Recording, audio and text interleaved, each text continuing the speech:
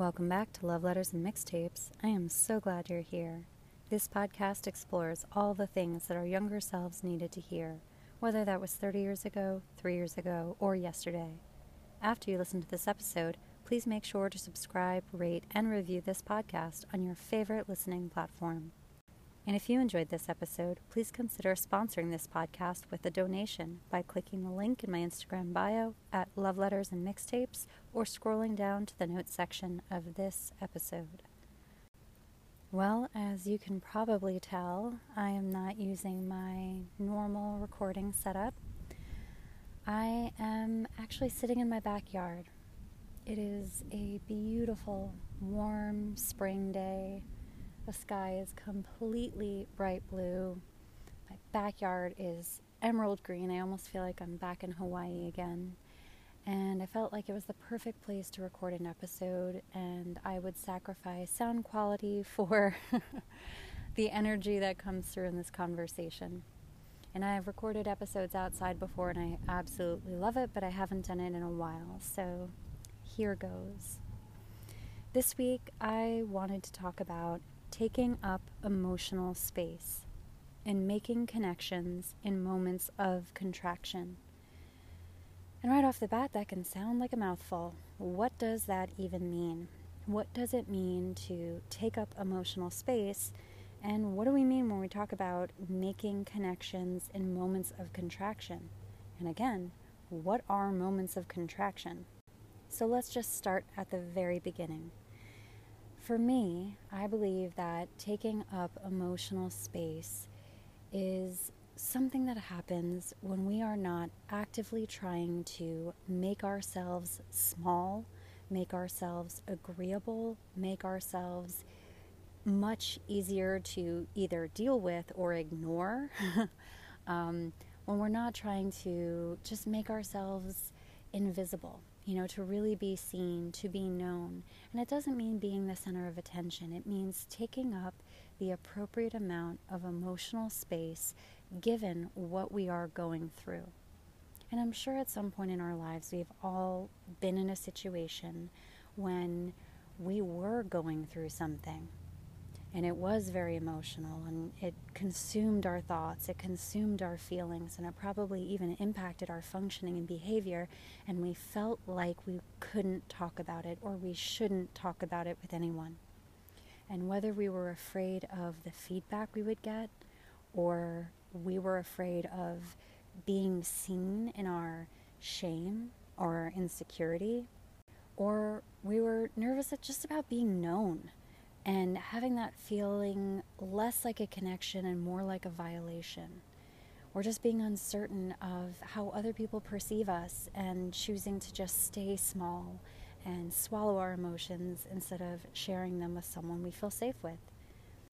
Now that helps us shift into the other part of what we're talking about, moments of contraction. So what does that mean?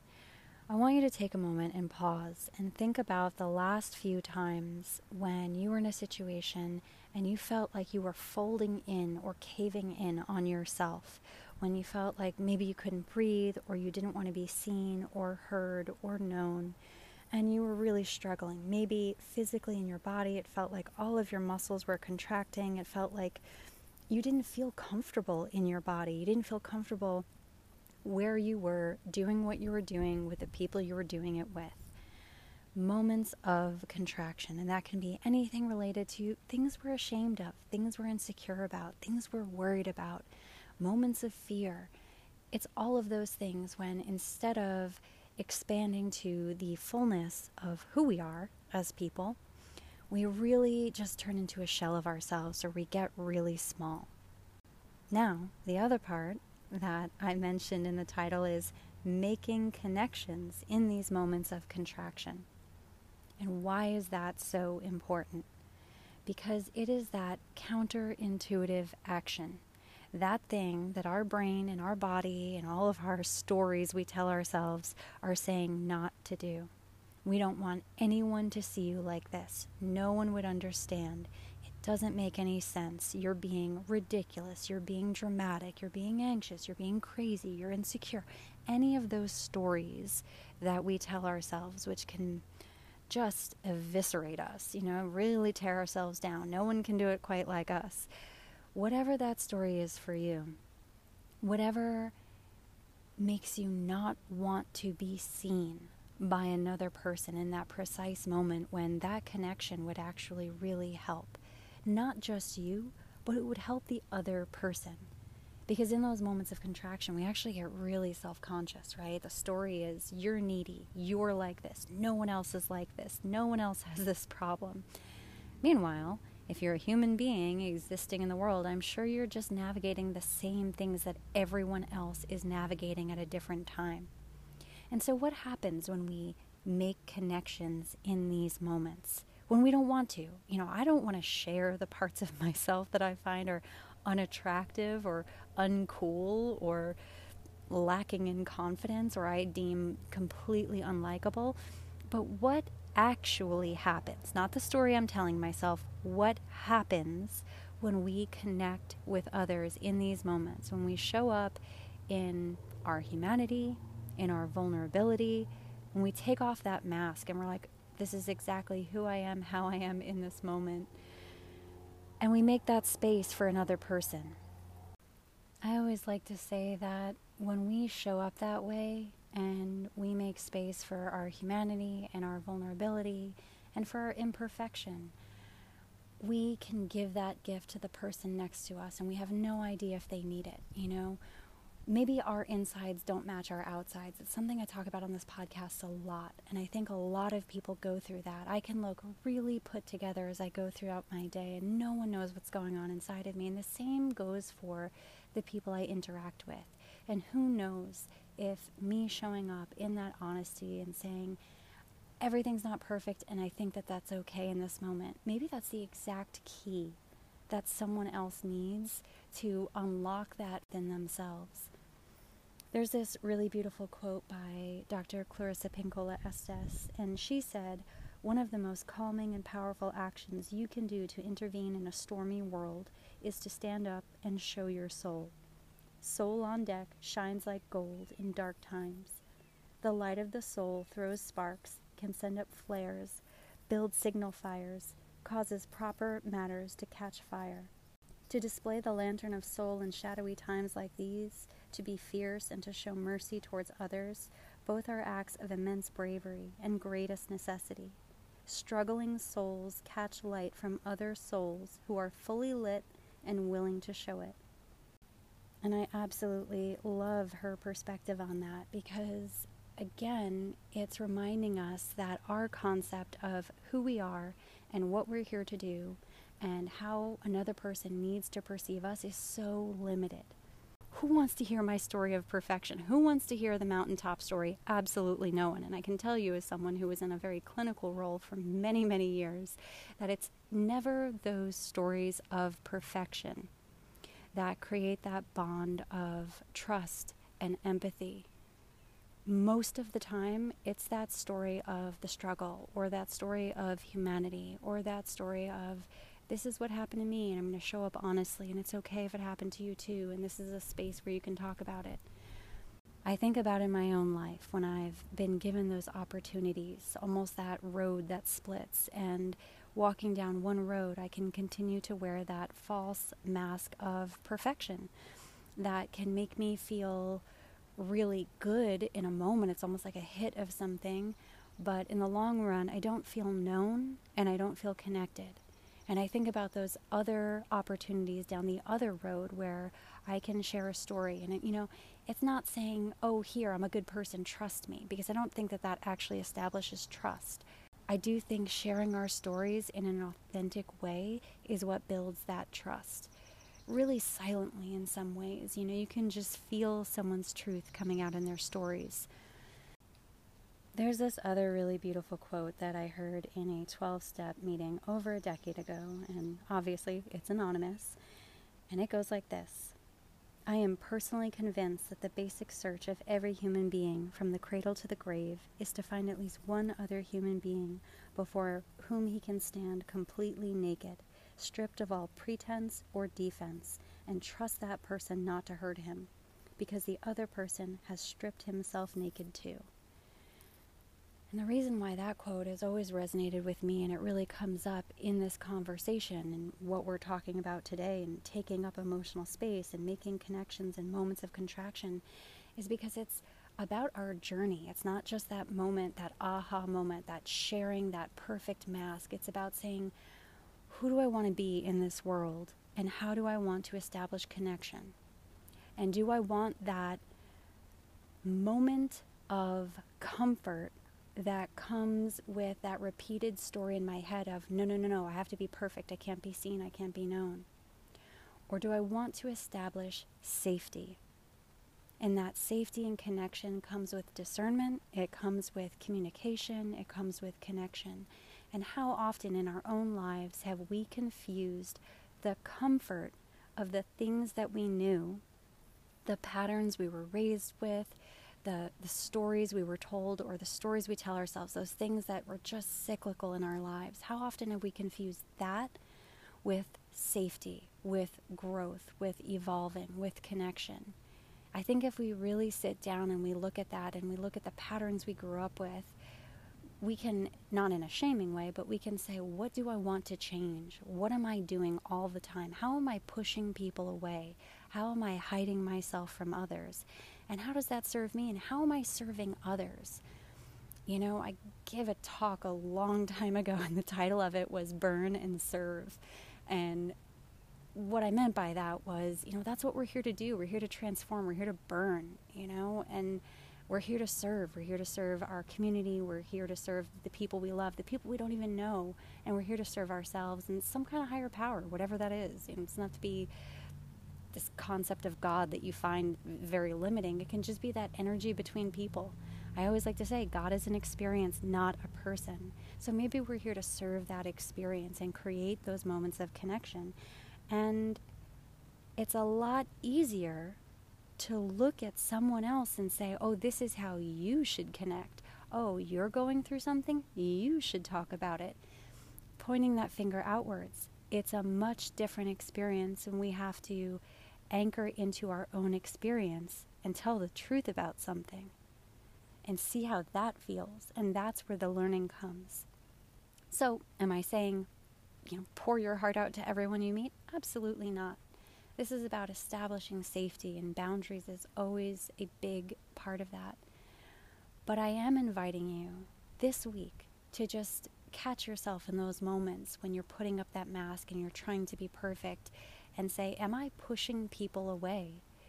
And what would create connection in this moment in a safe way?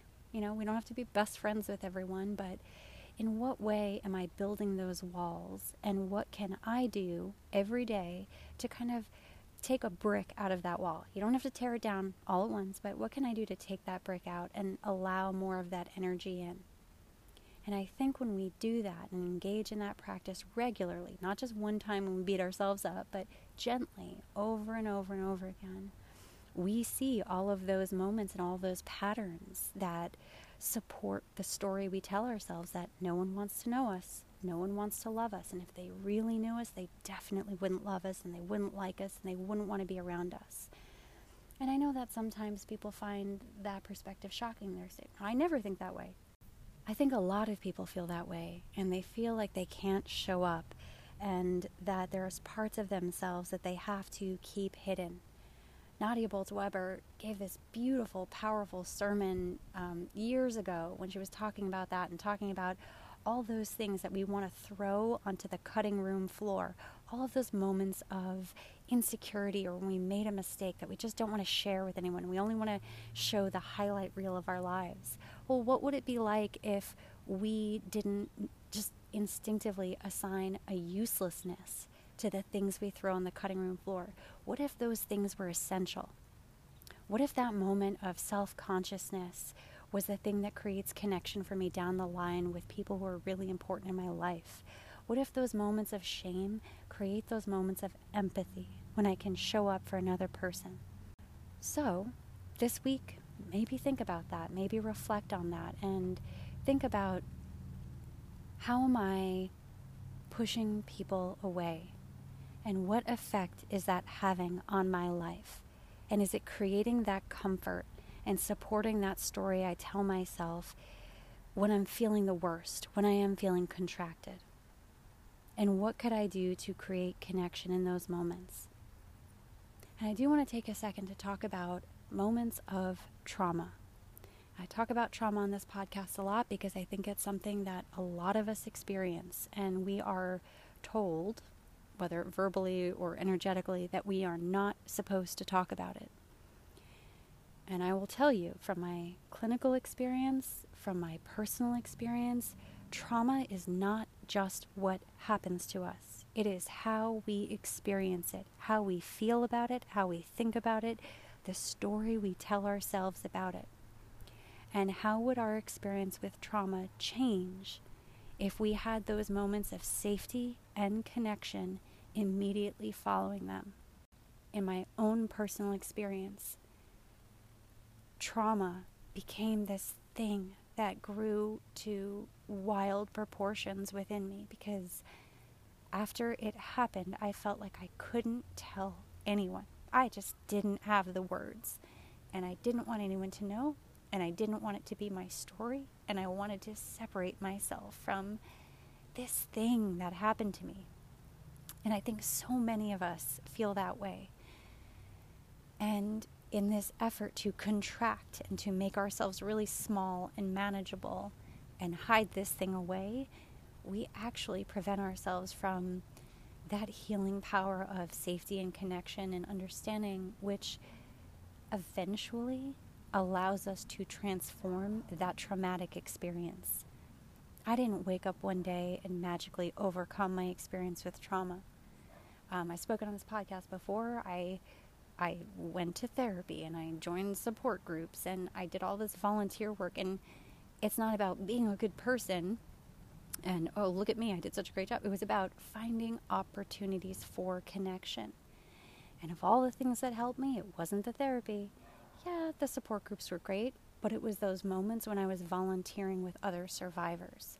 And I wasn't trauma dumping my story on them, but I was showing up authentically with trust and empathy and listening and showing them that, yes, this is the worst moment of your life right now, but it is not the final moment. And I think that that's really important, to be in those roles, to not just be in the role of the person who is processing, but also the person who can show up for others. It's that connection. Sometimes we give and sometimes we receive. And you have to check in with yourself and say, when am I ready for that? But if we don't move into those spaces of discomfort every now and then to test those waters, we'll never know. So I hope what you are getting from this episode is not just, the sounds of my backyard. I hope that you're also getting a little freedom. I hope you feel it in your chest. I hope you feel it in your stomach. I hope you feel it in your heart. I hope you feel the freedom to be seen and known, and that is essential in connection, and that there is room for you. There is room for all of you and your whole experience, and that there's someone out there right now who needs to hear your story told by you, with all of its flaws and hiccups and moments that make you cringe. That is essential. And to close out this episode, I was thinking about connection and just how it can be the last thing we want sometimes, and how we can turn on the people who are trying to connect with us the most, those people who are trying to support us the most, know us the most, love us the most. And it can be really confusing because it can feel empowering to push them away and to make ourselves invisible and small. It can almost feel as if we are fixing the problem by making ourselves invisible. But I heard this quote many, many years ago, and it just stayed with me. It was by Earl Hightower in one of his legendary talks.